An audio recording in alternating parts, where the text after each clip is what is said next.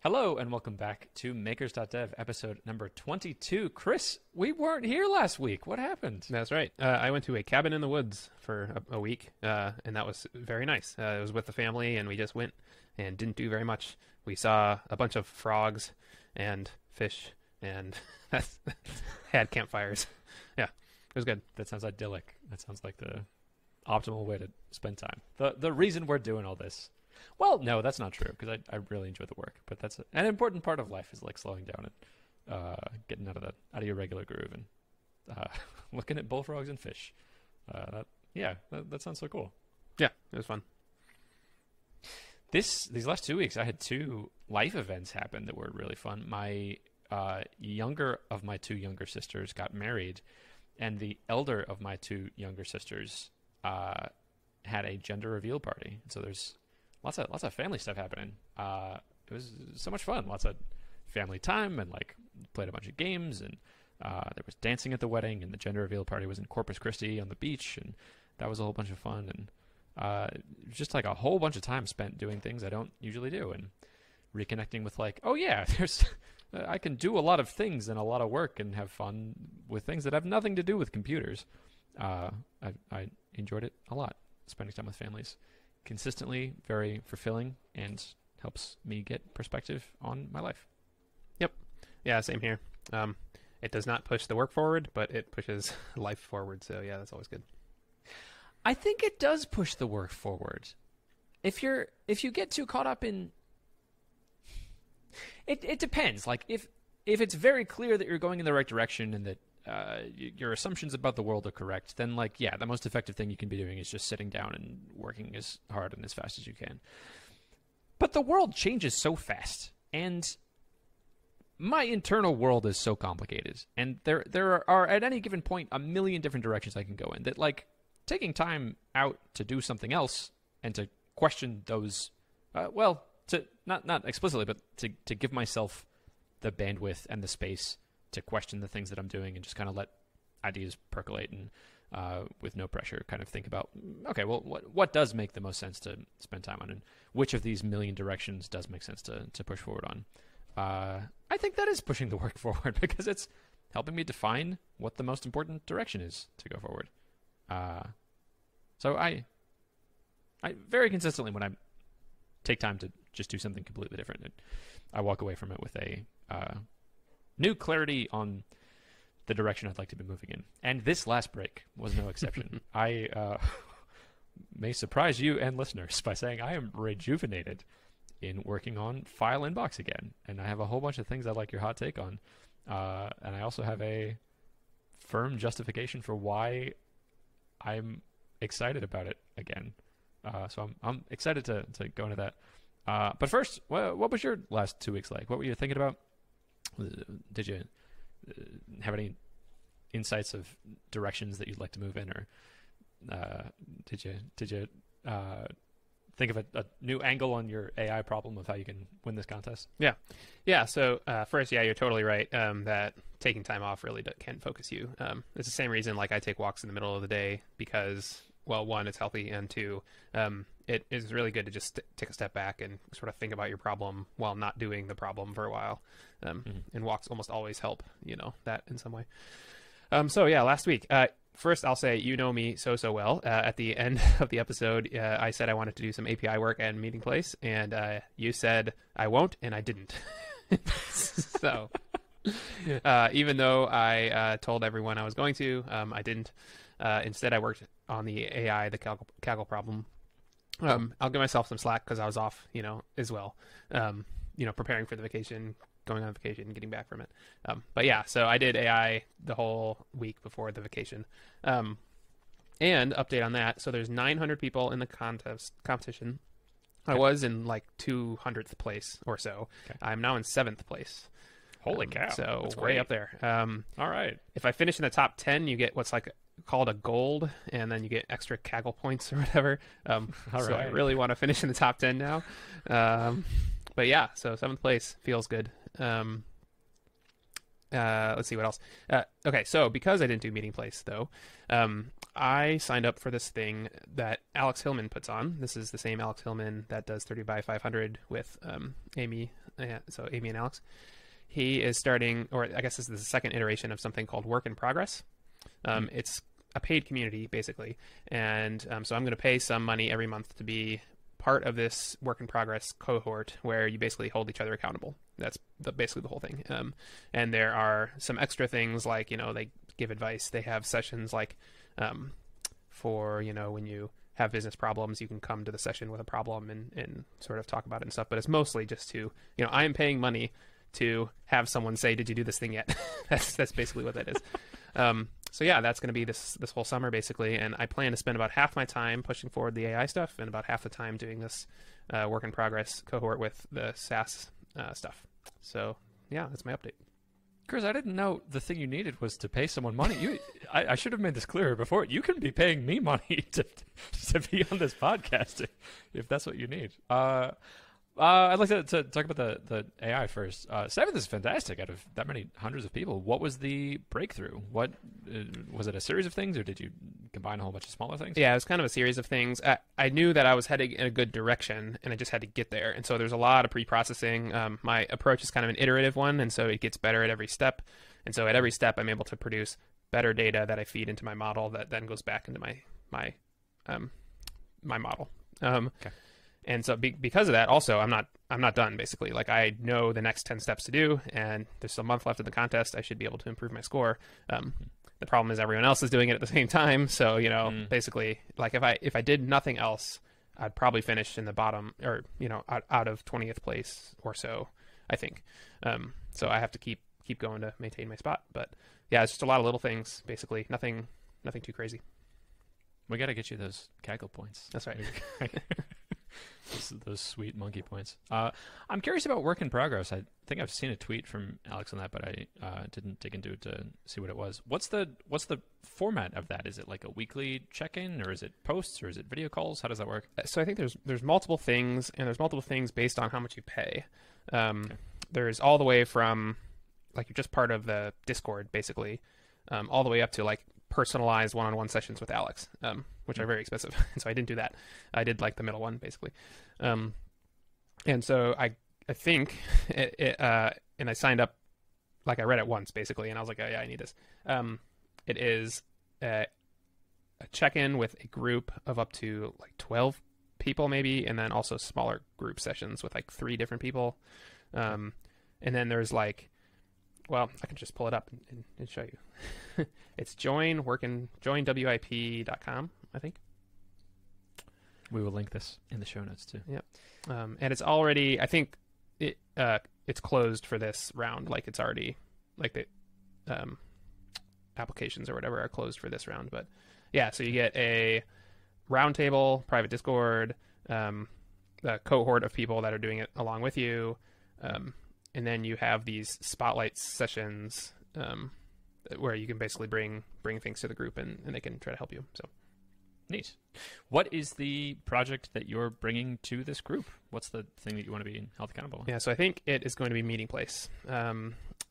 Meeting Place is still the one, when I think about all the things that I'm doing, that actually has traction and actually has people paying for it. And if I hit it right, then that could be the full-time SaaS. And so I'm going to be working on, like, so Acorn Chat, I still want to finish up some stuff with that. I still have a couple other things, but Meeting Place is what I'm going to focus on during the Work in Progress sessions. Okay. It's funny, we both had like a coming home these last 2 weeks of like, okay, let's... I'm consistently amazed. Like, we don't talk very much between podcasts, and then we'll come together once a week and be like, oh my gosh, we like had the same sort of thing, and we both had these wacky Divergent projects, and then both coming back to the thing. Like, these are the projects we started this podcast on. This is what it lists that we're doing on makers.dev. Yeah. And we're going back to it. Neat. So I guess preempting you for that then, what is the work that makes the most sense for you to be doing on Meeting Place? I agree that this is the thing that you have that has the most traction. Is what projects are in your mind that make sense to work on next?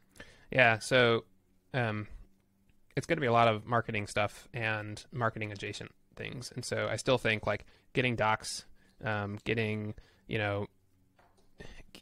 making it obvious that Meeting Place is a place where you can host a meetup group, and all the things that people ask me about it before they sign up, making that obvious front and center.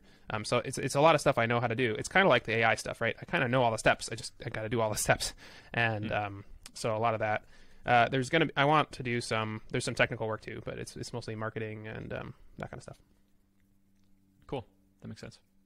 Does that feel clear to you? You glazed a little bit over marketing. That's just perpetually. That's been a thing on my to-do list. And if it's as broad as marketing, it doesn't get done. And you brought up some examples of specifics of okay, you could address specific questions people have when they're signing up and put that on the homepage. Is the cognitive work done there? Like, you actually do know the next step you would need to do? For that task, I imagine, I don't know, you have a list of the questions people ask you, and you just write a blurb for each of those on the homepage. Is that what you're thinking? Yeah. So for that one, yeah, I kind of bucketed it in a few different categories. So that one, yes, that's basically what it is. I also want to write content about things like, how to run a great remote group, how to come back so I think something big is going to be how to come back from COVID, how to revitalize your group after you start being in person again. And I don't know exactly when that'll hit, maybe it's 6 months, maybe it's a year, but at some point, a lot of groups who have been remote for a year are going to come back and realize that a lot of people aren't engaging again. So I think there's a lot of content around how do you get an in-person group going again. Yep. Yeah, and then generally docs. So and especially bottom of the funnel docs. So this is like how to create a group, even with videos and a walkthrough, and then how to basically whatever people are going to search for when they're starting a group, make a doc page for that, and have exactly how to do it. Cool. Then so that was half of it. The second half is active reach out. So I could do a lot more to actively reach out to organizers of. I had this whole plan when I started Meeting Place about how to get in front of organizers, and then organizers tend to know other organizers, and so it's generally easy to get at least one warm lead when you talk to organizers. So if I just do that a bunch, then I can just talk to a bunch of organizers, and so yeah, I need to execute on that plan, which I created a year and a half ago. Yeah. Who is in that pool of organizers? Are you reaching out to people on Meetup who aren't happy with Meetup, or are you reaching out to people who don't even have an online presence? Who's that audience? There's kind of three categories of people. One is people I already know, and so that's like the Indianapolis Meetup area community. Mm-hmm. And I already have several Indianapolis tech meetups on there, and I know more people in the Indianapolis tech meetup space. So that's kind of like people I already know.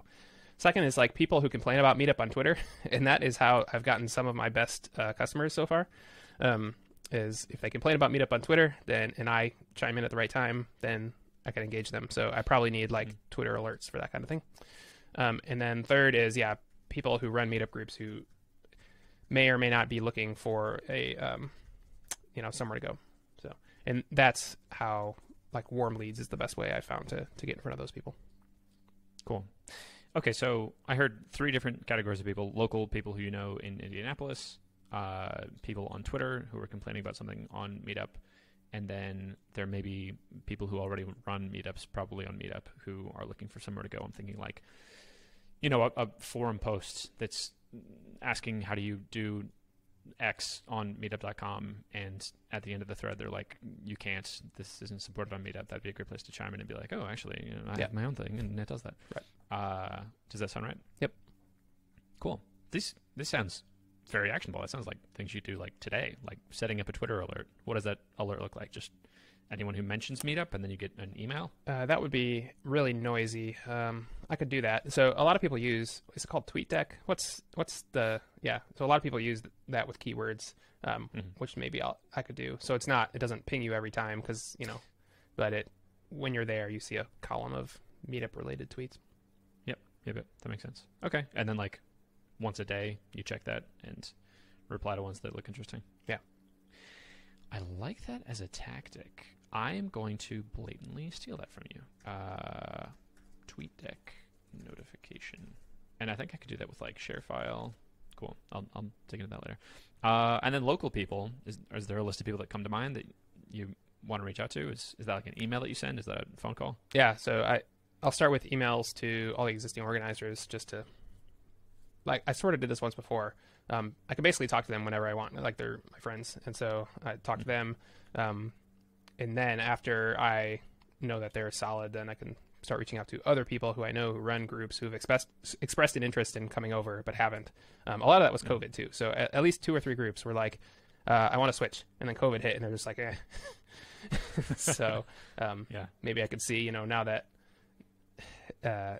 things are winding down. Well, I don't know. COVID's still here to stay for a while. And there's going to be hybrid groups. Even when people go back in person, there's going to be hybrid groups for a long time. So if I can help them with their game plan, if I can help any organizer with their game plan for how to be hybrid, how to start back in person, that kind of thing, I can see that as being very valuable. I love that, because that to me would feed directly into the content that you could make. So every conversation you have with them, just record it, have a notepad, and for whatever topic that comes up of, any time they express a frustration or a question that they have of, oh, but I don't know, do I need to provide masks at the meetup? Okay, well, great. That's a question they just asked. That's a thing that they don't know the answer to, that provably now people in your audience are asking this question. Okay, that becomes a piece of content. Make an article about it, and I think we're both very well versed in video. I think the format you have for doing like the Twitter style little short summary videos of things is a perfect format to just plop that at the top of the article, and then you can also tweet about it. And the thing you're talking about is like, should you provide masks? And you just answer that question. The 30 by 500 way to do this, they call it an E-bomb. It's this idea of like content marketing. You just make it nice and crispy of like, this is the exact question they're asking, and I'm directly answering it, and we're done. And, right. Maybe there's an email sign up at the bottom of like, would you like my guide on the 10 steps you need to rehydrate your group after COVID to make it an in-person group? Something that like someone reading that article would also have those questions. And now you have emails, and now you can put people on that email list through a sequence, and that funnel eventually leads to that they've signed up for meetup.com. I think that's the play. How does that sound? Yeah, that's great. I should do that. I'll add that to my list of things.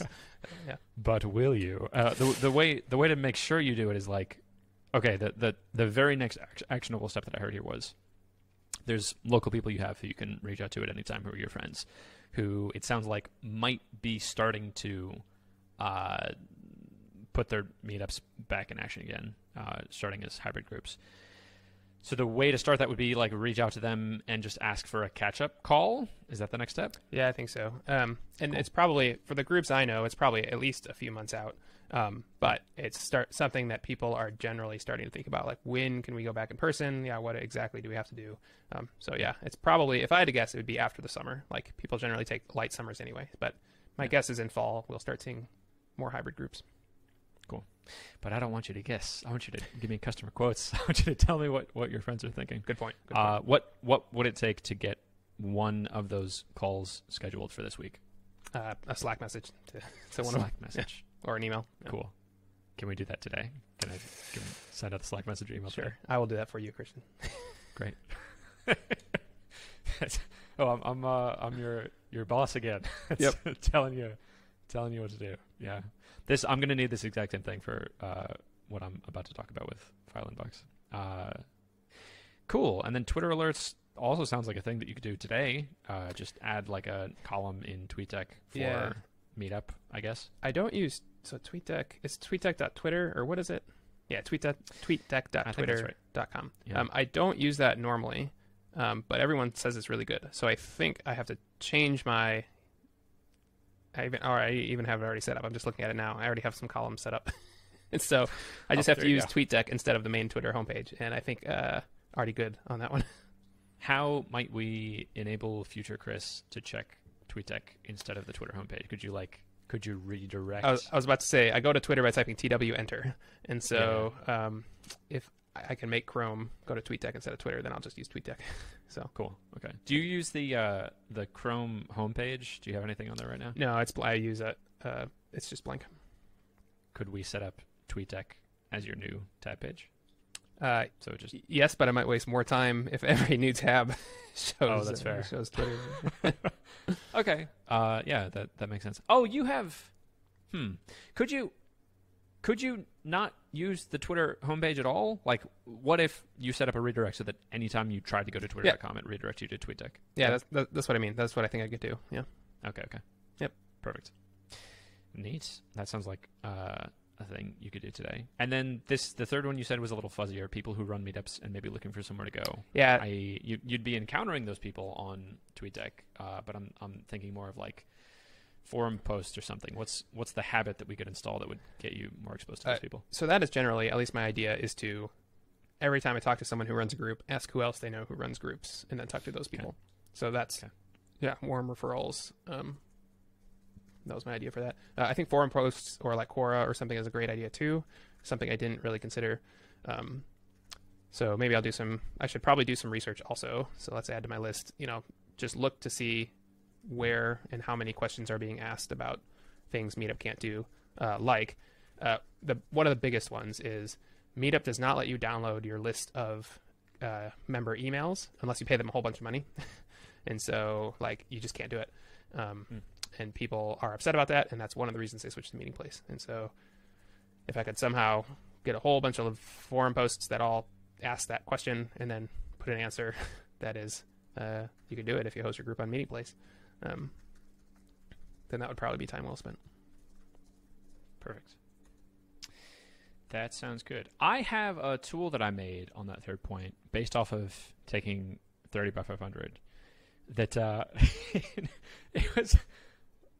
I want to explain why I'm laughing. There's an exercise that we needed to do as part of 30 by 500 that was to find watering holes, to find places like forums and like discussion boards and like Quora answers of people in our audience asking questions. And in the exercise, they explicitly said, do not use a tool to automate this. Like, here's the process. You're going to type out each of these things. Don't use a tool because that's going against it. And I asked them why, and they were like, well, Google can sometimes autocomplete things that you weren't thinking about. But you know me.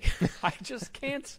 I just can't. And so I made a little tool that takes all of their keywords from their course. And it's things like, it's keywords like forum and like discussion board and like chat board. It's like 30 of those terms. And so you take industry terms. So, in one of the examples I went through in the class was like, if you're targeting React developers, what are keywords that they would use? Well, they would use like React, and they might use JavaScript, and they might use front-end framework. And so what my tool does is just take your brainstorm of your industry terms and multiplies them with the set of all of the terms from 30 by 500 so that you get a list of like all of the possible Google searches you could get to find these watering holes. So you get like React forum, React newsletter, React YouTube channel, and then the next one, JavaScript forum, JavaScript community, JavaScript YouTube channel.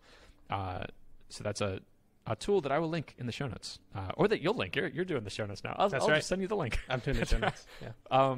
Which I'm using Clips.marketing, which makes it very easy to do timestamps and notes. So. Clips.marketing, Chris, tell me more. Yeah, it's a tool made by someone who may be on this podcast, and it's really great. So, yeah. Well, whoever made that sounds like a cool guy, or woman. Who's to say? Cool. So, yes. Okay. So, I would suggest as a potential thing forward on that third point of looking to see where and how many questions are being asked about things Meetup can't do, to use this or a tool like this of just like go through Google and try to look for watering holes of questions people have.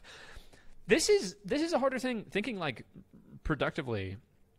That's something that I could see just falling off my to-do list if I don't have a time-bounded, like, Google this for an hour. And the at the end of the hour, what you'll have is just a list of URLs of forums of where people are talking about this. And then, okay, maybe in the second hour, you have a list of at least 10 questions that people ask or 10 problems that people have with Meetup. And then I would have difficulty thinking about how could you install this in the long term of like, is this a thing that you do for an hour every Monday? You go through your list of the, you've refined, now you have your list of the top 5 places where people complain about this, and you know to check Quora, and you know to check this forum, and you know to check Twitter on the TweetDeck. Is this a habit that for an hour once a week you just loop through all of those, and when you see a juicy complaint that either you can write an article about or you can post directly in that forum and be like, hey, actually I made a thing that fixes this, that within that hour you do it? What are your thoughts there? How do you see being able to do that on an ongoing basis? Yeah, that's an interesting point. In Sales Safari, I think they recommend, like, the first time you do it, if I remember the blog post right, it's like 40 to 60 hours of doing it is their recommendation, which is like a week and a half of full time. Is that right? That's so much. If I remember right, maybe it's not, but ongoing is interesting. This would be nice. This would be where like a TweetDeck type style alert. If someone posts, a thing would be nice. I bet that exists. I bet there's like a get an email whenever someone asks a Quora question about whatever topic. I smell a trap, because I think the trap if is not, you're going to find out it doesn't exist. Somebody or should build it exists, but not exactly how you want it. And then you're like, I made this Twitter tool instead. Right. That's exactly what happened to me. Yeah, I think your spend an hour every Monday or something is a good way to do it. Just force yourself, to a time box, and I think that's a pretty solid way. What Amir, are you part of 30 by 500? No, I just read all our blog posts and stuff. Yeah. It's the same information. Yeah.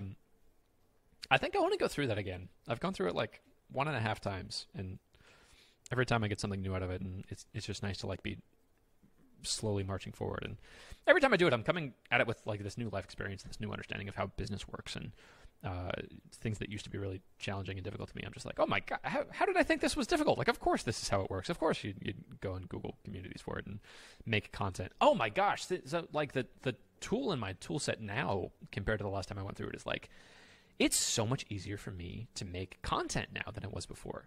I've made dozens of podcast episodes, hundreds if you include like the the experiment podcast I did where I was doing one every day.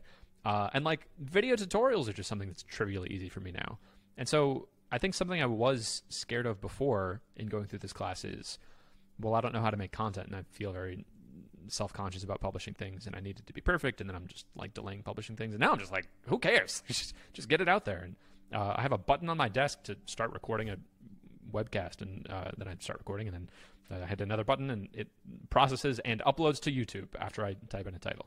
And that's not a thing that I had before. So I think going through that again, I would be able to churn out much more content, and I think I'm much more well positioned to be able to actually be doing their e-bombs and be doing the work of finding the audience. Oh, another thing I used to be really self-conscious of is like not knowing who the audience was for File Inbox, and sort of having this fragmented audience of like, well, it's sort of financial people, and it's sort of accountants, and it's sort of sign printers, and I don't know which one of those to choose. And the class is like, you can only pick one, and you got to focus on one. And that, I was just agonizing over that of like, well, how do I pick one? And now I got to figure out like what's the basis to pick one. And now I'm like, there's like 3 or 4 of them, and that covers most of it. I'll just do all 4. Like, there's a lot of overlap between them, but it's fine. I would much rather be a little bit fragmented in that dimension than just like not do it.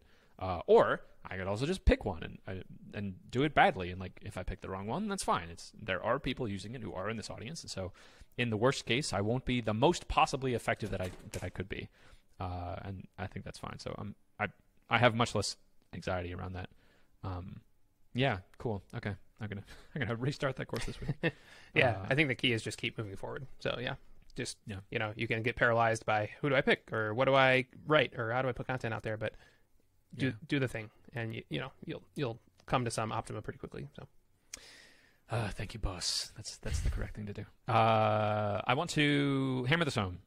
This last point. I want to hear like the measurable thing that you're going to do this week to look and see where and how many questions are being asked about things Meetup can't do.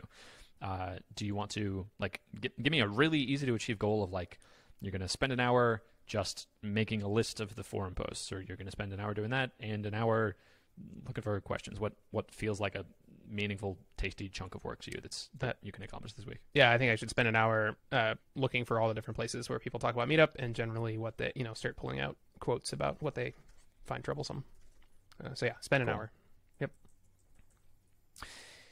All right. I have 3 things for you then.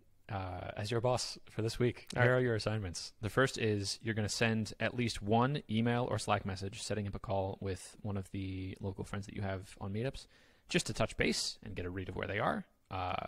And you don't have to have the conversation. You just have to send the Slack email, the Slack message or the email. That's thing number 1.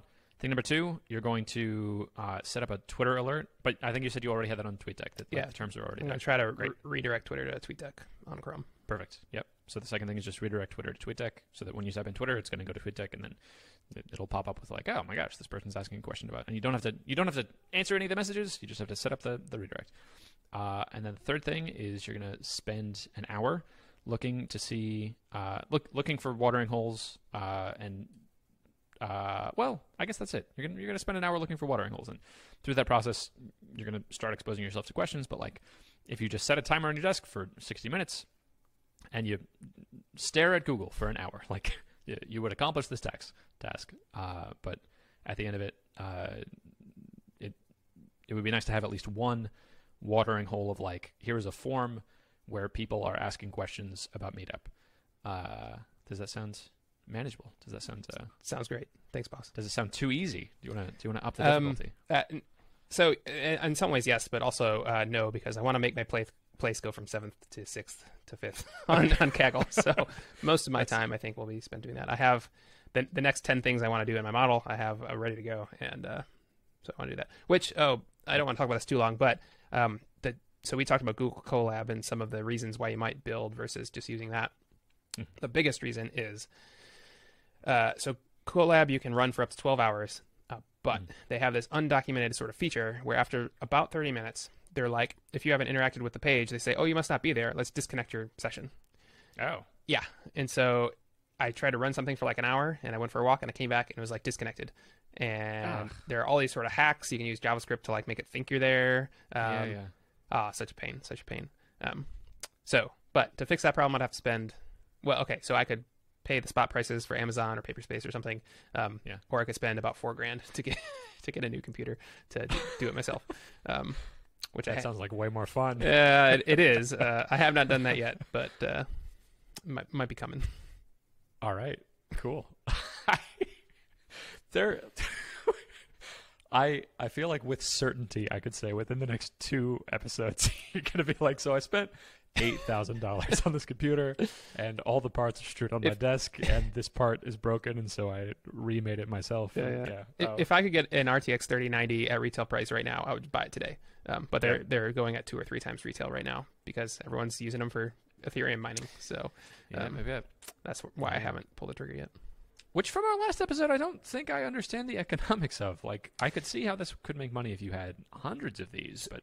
So the 3080, with the 3080, even factoring, and I want the 3090, but with the 3080, you can make like between $10 and $20 a day, even factoring electricity. Okay. So I think are there graphics cards that much better than mine? Like, I got mine last year, and I thought it was so the mid-tier. I think yours is AMD, right? Yeah. Yeah. So NVIDIA has this interface called CUDA, and it basically makes programming way, way easier for the NVIDIA GPUs, so much so that deep learning, for example, doesn't even work on AMD cards. Like it's no different than a CPU. And so I suspect that's exactly what's happening with like all the popular coin clients probably only really work on NVIDIA cards. That's my guess. Gotcha. I don't know that for sure, but that's my guess. I suppose I chose my architecture suboptimally for mining crypto. Still works for gaming, so yeah. It still works for gaming, yes. Except mine doesn't. It's been shutting off, and I can't figure out why. It's fine. Thermal throttling, probably. Yeah, I think so. It's running Linux also, and I think the drivers might not be. It's fine. Neat. Anyway, what did you get up to these last 2 weeks? What did I get up to these last 2 weeks? So, I had a conversation with, I think our mutual friend. Do you know Shai Schechter of Right Message? He's the co-founder with Brennan Dunn. Yeah, so I know of it, but I don't know him personally. Okay, he's become one of my good friends. We have weekly chats about like philosophy and life and relationships, and recently we've been talking more about investing. And crypto has been going crazy, and I have some investments in crypto that like because that has gone up, it's put me in this new position where like I have some money to figure out where I want to put it, and so we've been talking about what makes the most sense to put it there, and that was not a sentence. Where does it make the most sense to reallocate this money? Thinking about all the different places I could put it, and so I framed this problem for him of like, how do I decide if I have whatever $1,000 to spend? How do I decide where the most effective place to spend that money is? And there's some baseline of that of like, you want to be diversified. You don't want all your eggs in one basket because some things are higher risk, higher reward. So you want to make sure that you're stable because like the stability is the most important thing. But let's say like, you've achieved reasonable stability. You're pretty sure that you're going to have enough money for the foreseeable future. And now you just have money to play with, to bet with. And so I was thinking like, what is $1,000 worth to me in the stock market? Via the 4% rule, it's kind of worth $40 a year. So that's like the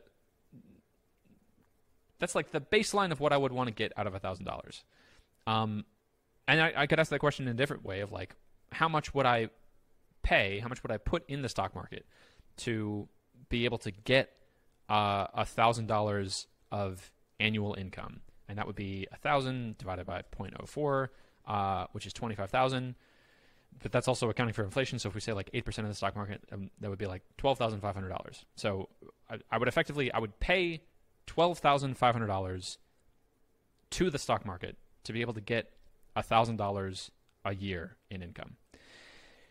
And I've been playing this game recently called Cash Flow by Robert Kiyosaki, the author of Rich Dad Poor Dad, who is so into real estate. He loves real estate and is talking about like, oh my gosh, you can buy a house on a mortgage, and especially if it's your first mortgage, that's just great. And then you can rent out the house, and you don't even have to do anything with it. You can just hire a rental company, and for $50,000 as a down payment, you can now own this whatever $300,000 house that you can then be making like whatever $800 a month in passive income. We'll say $1,000 a month in passive income. So in that respect, you're spending $50,000 to get $1,000 a month, or $12,000 a year in the passive income. So I was thinking like in the conversation with Shai, like, wow, that makes a lot of sense. I'm not doing anything in real estate, and so I should do that. And there's some clever things I could do here of like glamping is a thing, and for much less than $50,000, you could buy like an RV or a tiny house or like a Airstream or like a yurt and put that on some land. And now for this structure that costs you like $20,000, you can be making $1,000 a month. And so in trying to equate all those, the question I had was like, how can we put all these things in the same terms so that it's clear to me where it makes the most sense to be putting more money? And then Shai was like, Christian, don't you run a business like that's making a lot of money, that you have all these advantages in of like, how software works and how all this works? How much money is your business making right now? And I was like, about $7,000 a month. And he was like, what would it take to grow that by like 5% per month? And I was like, well, not very much, because that's, 700 divided by 2. That's like $350 more per month of passive income. I'm like, that's like 2 or 3 more customers, depending on what price they're on. And if I had a month to do that, my gosh, that seems incredibly easy. And then I was thinking, okay, how much is it worth to me to be making $1,000 more per month in the business? Like how much would I spend on File Inbox in order to raise MRR by $1,000? And this is where I felt so dumb that like I just hadn't thought through this math, I guess. But like in thinking about how much money I would spend to raise MRR by $1,000, well, I think it would be a very safe bet to spend like what I would make in the next year to make that $1,000 back, which is $12,000. And if I'm thinking about like, okay, I can raise MRR, how might I raise MRR by $1,000 a month for $12,000? Is there any way that I could spend $12,000 to raise MRR by $1,000? And I'm thinking like, oh my gosh, there's thousands of things I could do. I could buy ads, and I could hire a developer to make WordPress plugins, and I could like do all these things. And I don't know if I just didn't allow myself to think of it this way, but I feel like I've been handicapping myself with the way that I've been thinking about this business as like I don't think I've been thinking of it as an investment. I think I've been thinking of it as like, I don't know, this thing that I did that's magical that I can't do anything to grow. But in thinking about that, even like the money that I have invested in the stock market, I'm effectively buying other people's businesses. And so how many layers of indirection are there between me and the person actually making the money? This is an opportunity I have where I own the business directly. So it's not just the $12,000. It's like, okay, well, churn is only 5-ish%. I'm probably, if I raise MRR by $1,000, that's probably going to go into year 2 and year 3 and a little bit into like year 5. So it's worth much more than $12,000. And also, I own the business. It's not just that I'm getting the income from the business. It's like for every $1,000 that increases, like we were talking about, MRR valuations are, like 5 times, or 5x ARR. Yeah. ARR. So if I make $1,000 more, let's do a conservative estimate. If I raise MRR by $1,000 a month, that's now $12,000 per year times a 5x valuation is $60,000. So like, what have I been doing? Like, it sure sounds like I could spend something like $80,000 to raise MRR by $1,000, and that would be way on the side of spending a lot of money. And it may very well be that like I can't spend that money to raise MRR, and I think there's a lot of risk in that I'm not talking about. But my gosh, it sure sounds like the most straightforward trade in the world to be doing a smaller amount than that. That like if I can spend, I don't know, $5,000 to raise MRR by $1,000, like I think I'd do that as many times as I possibly can, as long as I can afford it. That is the best place for me to be spending money, to be making more money. So that's where I am now. And so I have a list of things that I would like to bounce off of you with this lens of like looking at this as an investment. So being much more liberal in spending money. If there's for any of these things, I don't need to be the person doing it. I can hire someone else to do it if I don't want to do it, or if hiring someone else would get it done faster. I got some things I'd like your hot takes on. All right. Looking at this as an investment. Yeah. So before that, there's 2 resources that you could check out. Because, you're talking about cash flow the whole time. And all I was thinking was, how much does this raise your like we were talking about with the sale of a business? Like, how much does it raise your value of your business? There's 2 microconf talks. One is by Patrick McKinsey, about when he sold his business. More than half of his returns, it was something like 2/3 of his returns, came at the sale of the business. Wow. Yeah, it's like the whole value of his business, like half the value was right at the end. Wow. And then the other one is by Jordan Gal, who talked about how he made free content and then drove ads to the free content, and he spent something like $6,000 or something like on ads, and raised the value of the corporation, the value of the business, by like $600,000 or something like that because of the math. The math is just... I just read that article. Right. The math is just nuts. And so, I'm glad you came to that realization. Yeah. I did the same math when I first started to get some money from my first job. I was like, I could like do the thing, get a rental unit, right, and rent it out. Mm-hmm. But almost anything I do in software is probably going to have outsized returns over real estate. And so, so I never did that. But all right, I'm excited to hear your ideas. I need to be channeling more Jordan Gal. I have the article pulled up here and we'll link it in the show notes, which means I'm going to send it to you and then you're going to link it. Right. How great is that? The numbers are he wrote 5 blog posts that he didn't even write himself. He hired audience ops to write those blog posts by CastJam. What Brian Castle? Brian Castle. Is that company? Yep. Yeah. This is such an insular group. I love it. It's a very small world. So he spent $4,000 in Facebook ads, and then turned that into an additional $348,000 in ARR, which he then goes on to calculate it's times worth 5 millions of dollars. Yeah. Increase the value of CartHook by somewhere between $1 and $2 million. So he turned $4,000 into $2 million. Like, yes, that's what I want to do. Can I do that multiple times? Can I do that every day? That would be great. Okay, so with that framing, these are the things that immediately popped into my mind of like, here are some projects that I think may increase the valuation of FileInbox.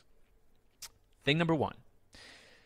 I'm already feeling like this is not a place to put effort, but it may make sense in this framing of like that I could I could justify outsourcing it.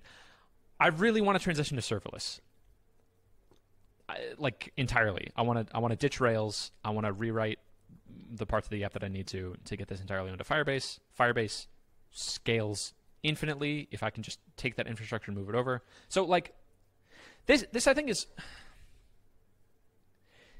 where I have felt the most limited in this business, because there's always this little voice in the back of my head when I'm thinking about marketing of like, oh man, if this is successful, that would actually be bad because more people would be using it, and there's some cheating that you've done in architecting this.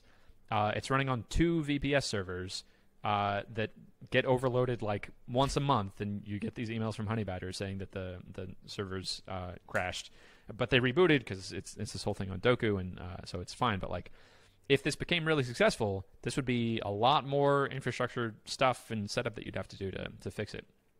And so for that reason, to make it so that like that is never an issue ever again, I want it to be serverless so that it just scales with usage. And that would also open up some new, but that would be a better foundation to be building new features on, because I could do things like increase the file size to something ridiculous. Right now it's a maximum file size of about 2 gigabytes. I could theoretically increase the maximum file size to 2 terabytes. And that's not something that like would be impossible to do in the current infrastructure, but architecting it with that in mind and architecting it with the 6 years of experience I've had running this business in mind, I could make something much cleaner that I felt much better about pushing forward development, and it would feel much better. And like that has felt like the last time I was talking about File Inbox, this is the project I was talking about. And it feels like I have to justify it because from a business perspective, it doesn't seem like it makes sense. It seems like you have a thing that's working that people are already using, like just do that and deal with scaling problems as they happen. Scaling problems are going to happen no matter what. And it feels limiting. It feels like, I don't know. I'm struggling with this point. What's your hot take? Yeah, so this is exactly what I'm feeling with Meeting Place 2. There's some things on the back end, plus it's in Bootstrap, and I want it in Tailwind. It does not make sense from a business perspective at all. You and I are both blowing out of proportion how much this actually impacts the rest of like the future of the business. However, we do not have teams that we can rely on to push us forward even when things don't make sense. And so I can see it both it's hampering both of us, like it's stopping us from moving ahead in the business. So from that perspective, it is exactly the thing that we should do first. It does not make sense. It will not make revenue go up. You're probably overblowing the problems with it. However, you will not be able to proceed unless you do it. Same thing with my backend things. Therefore, it should be the first thing that you do. Yeah, definitely. I'm giving you permission to ignore all business reason and just do it. Cool. Thank you, boss. That's magnanimous of you. I think that's what I needed to hear. Okay, cool. Yes. Yeah, good. Yeah, I'll just do it. I'll stop fretting about it, and I'll just do it, and it's fine. I think something else that I get caught up on is like trying to design the ideal framework. I think I get caught up in this idea of like, oh, if I just spent another month chewing on this, I could come up with even better ideas for how to architect this, and it'd be even better. But like, no. I shouldn't even be doing this at all, but it does make sense to do it because it's a thing that's bothering me, and for the way that I want to run this business, it makes sense to invest at this layer. And it's not going to be perfect, and it's never going to be perfect, but like, there's a lot of low-hanging fruit that would be done by just doing it and being done and going to the next thing. Yeah. There's so many things I've learned about software development since I made this code base. Some of this code is like 7 years old. And I look back at code that I wrote last week thinking like, what idiot wrote this? What was he thinking? This doesn't make any sense. You can do it so much easier. You can do this 100 lines in 2 lines, and it's better and handles more use cases. So like, the term code rot, I think, is useful here, of just like, it's old and I don't like it and I want to redo it, and I'm going to think the same thing about the code that I'm going to write in another year, and that's fine. That's just how it is. And I'm just going to go forward. Yeah, that's what I was going to say. Whatever you write now to replace it, know that in a year you're going to look back and hate that too. Yeah. But you will have gotten over the hump and have a year worth of improvement. Where the other choice is you do nothing and then do nothing for a year, Yep. and you still have the same problem. So Yes. yeah, redo it. Let's do it. Let's move forward. Cool. Okay, thing number 2.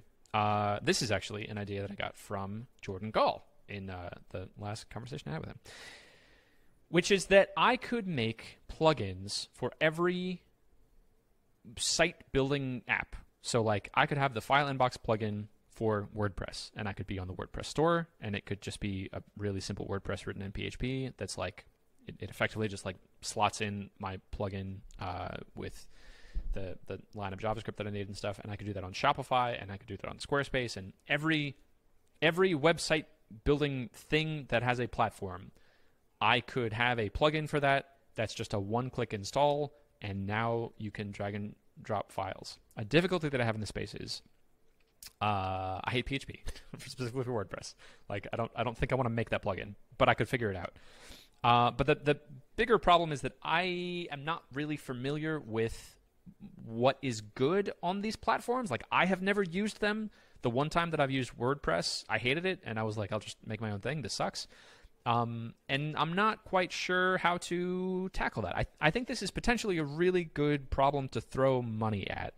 Of like maybe I hire a WordPress plugin developer who has good taste and be like, hey, for step 1 of this job, I would love if you just sketch out what you think this would look like ideally.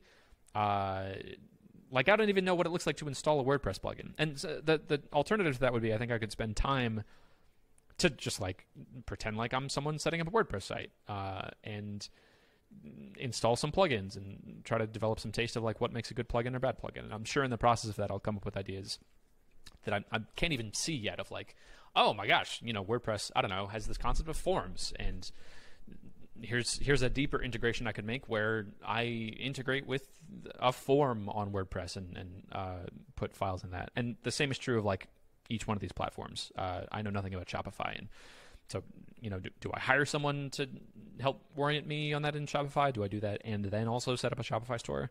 But the play I think of like just getting File Inbox in all of these stores is a way that I could very easily spend something like $5,000 to increase MRR by $1,000, probably for each of those stores. What's your hot take on that? Yeah, so totally fantastic idea. You should definitely do it. There are a few things. One is like, so Shopify, for example, if you write a Shopify plugin, I think they're pushing really hard and may even make it a requirement now that you have to use Shopify billing also or something like that. Okay. There are things like that probably for every store. And so I would definitely talk to someone who's built plugins for each of those before. One great way to do it would be so Microconf Remote has, I don't know if you're in their Slack, workspace or whatever, but just go on there and say, has anyone done a WordPress plugin before? I'd love to buy you lunch on Grubhub to talk to you for half an hour, about whatever. So that's probably where I would start. Another one is the Software Social podcast. Do you listen to that one? I don't. Softwaresocial.dev, I think it is. Yeah, softwaresocial.dev. She's building a file uploader on the Heroku store. So, cool. Yeah, I would go listen to some of those. She talks about, different problems. That's Colleen. That's Colleen Michelle are the two. I had a call with her the other day. Oh, yeah. Okay. Yeah. So call her again and say, what are all the problems you had with file uploaders in Heroku? Anyway, because Heroku might be a good place for this also, the Heroku store. Yeah. So do that. WordPress is Colleen and I are targeting different demographics. I think she's going after like the developers. Yeah. And I'm more of the front end users. But yeah, we talked all about that in like the back end. And, right, yeah, cool. Okay, cool. I didn't even think about asking her like how to get on the Heroku store. Yeah. Okay. I'll ask her about that. And what a small world. Yeah. Amazing. And I think WordPress would be fantastic too. I think WordPress would be a home run for sure. Yeah. But you probably need someone who knows how to build a good WordPress plugin to do it right. You probably don't need that much PHP because I think yours is going to be a lot of front end work calling your servers, right?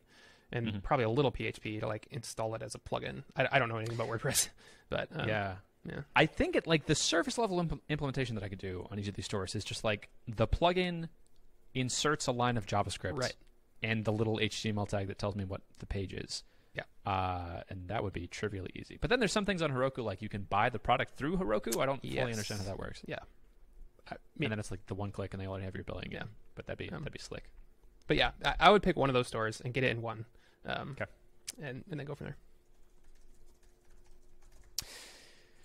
Neat. Okay, I like that. I'm going to pick one and get it in one, and I think I'll do a combination. I'll do like a call with an expert to orient myself of just to get the lay of the land, which I've sort of already did this with Jordan Gall, because he has his he's big on Shopify. His CardHook was built like as a Shopify plugin. Yeah, but I think he moved off. I mean, he didn't move off of Shopify. He got out of their store, right? Because they required him to do billing through Shopify. Like his company's big enough now that he didn't want to deal with that. So, which I think a lot of people were kind of upset about when Shopify required that. Interesting. Okay, well, I mean, I'm small and agile, and I think I'll look at that integration and. Yeah, I like it's a pro and a con. It's a con of like it's more work, and it's a pro because there's a bigger moat now. And if I'm on the inside of the moat, great for me. Right, true. It's even better. Okay. I could see this being a place where I get stuck of just like decision paralysis of trying to pick one. So I think I'm just going to pick one. Yeah. I think it makes sense to do any of these. I think definitely some are going to be better than others, and I think the only way for me to learn which are better than others is just to do them. So. For this next week, I'm gonna try my best to get something on Shopify. Great. I've decided arbitrarily. We're just gonna go for it. We're gonna try to do it. And next week I might say, wow, that billing thing is a pain. I'm not gonna do that. Cool. Okay. Next thing for the hot take. I have noticed in a lot of the calls that I have with some of my better customers on FileInbox, they ask me about integrations with OneDrive and SharePoint. Right now I do Dropbox and Google Drive. This is a technical thing in the category of like it would be made much easier after I transition to serverless, because like a big part of the infrastructure is going to change, and I'll have better models for being able to make integrations easier. And I've known that I need to do that for years, that like that's a place where I could be making more money by spending the equivalent of $5,000. And I think what might make sense here is like once I've rebuilt the app to be serverless, I might just have like a protocol of, for each additional integration, here's the protocol that it needs to follow. It needs to be a serverless function that can run in JavaScript on the Google Cloud Function serverless architecture. And you're going to receive a job, and the JSON for the job is going to look like this. And here's how you access the file stream. And then I don't care about the implementation details, but just like get the file moved over and then report back to me its status. And the status needs to be one of these 4 states. And here's how you report back the status. And if I could get to that point, this is something I'd love to throw money at instead of time. Like I would love to actually get to the point where I'm spending $5,000 of money instead of $5,000 of time to be doing features like this, because then I could like hire a developer and say, okay, here's the protocol. I certainly could figure out the OneDrive or SharePoint APIs, and I am not going to. Instead, here is some money and a very detailed product spec, and like, I don't know, maybe I even write the test cases for it. Or maybe I say like, this is, you're writing the test cases, but like they need to look like this. Here are the states that you need to check. And that would then open up the bandwidth of like, okay, if I've set up that foundation, now maybe I spend $15,000. That number sounds so high. Oh my gosh.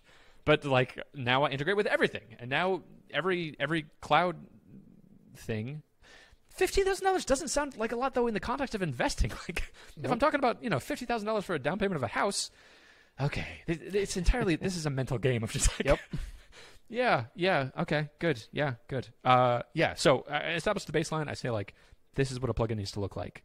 And then I hire developers to make each individual integration. And I just systematize like an integration needs to have a button to be able to link your account, and it needs to support those states, and that feels like a manageable thing. And then, so higher level from a business perspective, I think this is a worthwhile place to go because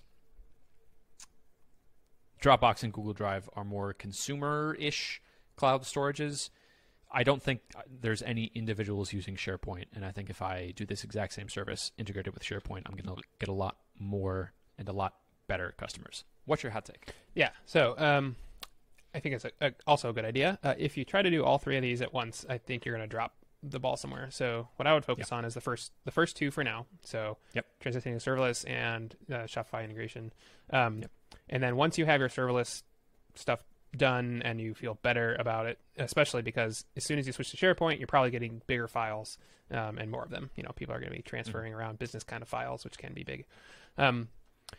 But I agree that it probably means more enterprise kind of clients, which can pay you more and last longer and stuff like that. I think it's a great direction to go. But I would do the first two first because I think you could do Shopify and the serverless stuff in parallel probably.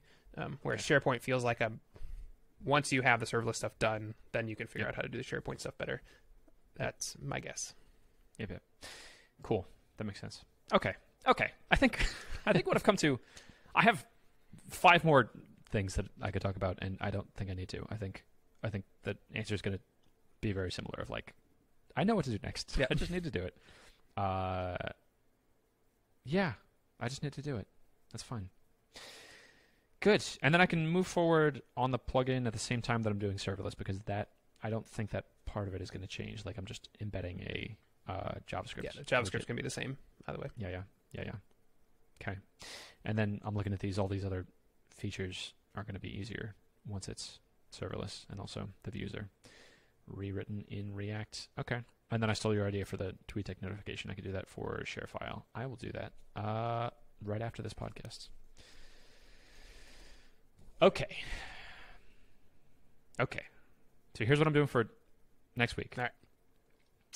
I can't transition to serverless because that's not a that's not a thing that is defined. I'm going to have I'm not going to change the backend this week. Like, it's still going to be running on Rails. But I would like to send you a file inbox URL. So it's going to be like fileinbox.com/cjenko. And from your perspective, it's going to look the same as it does right now. You drag and drop the file in, and it says the file is uploaded. And on the back end, that's going to be running through the Firebase serverless architecture. Is that a doable thing? That's a doable thing. I think so, because you did half of that before. I seem to remember. Yeah, I did. I just need to put the two pieces together. Yeah, of course. And that's what I'm going to do for next week. So that's that first point. And then for the Shopify plugin, I don't know. I'm gonna.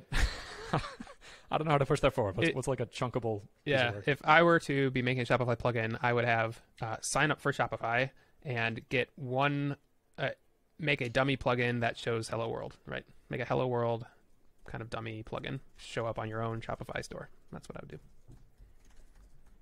My guess is follow some tutorial, which will make you do that. Cool. So next week I will have a dummy Shopify plugin that says Hello World. Great. And that'll involve like setting up a Shopify. Yeah, I'm just going to go through a tutorial. And then my third thing is I'm going to set up a TweetDeck notification for ShareFile. And if I think of any other things like that. And I'm just going to set it up. I'm not going to reply to anything. I don't think I'm even going to set up the redirect because I find myself going to TweetDeck about as much as I do Twitter. Well, that's not true. No, I'll also set up the redirect. But I also want to go to Twitter. I'm just going to set up the notification. That's all I'm going to do. And cool. All right, great. I think you said that we have a listener hot take. Do you want to do that? Well, I did, but we're already past an hour. So we are. I had the idea that we could put it out there. So yes, a listener wrote in with a hot take that they wanted us to cover. So if you are listening and you want us to hot take your business idea, then why don't you contact one of us and we will do some listener hot takes next week. How does that sound? Perfect. That sounds great. Why my camera's freaking The out? camera is freaking out. My camera is ready for this episode to be over. All right, cool. That's all I have for this week. That's all I have to. Then I will see you next time. All Goodbye. right, bye.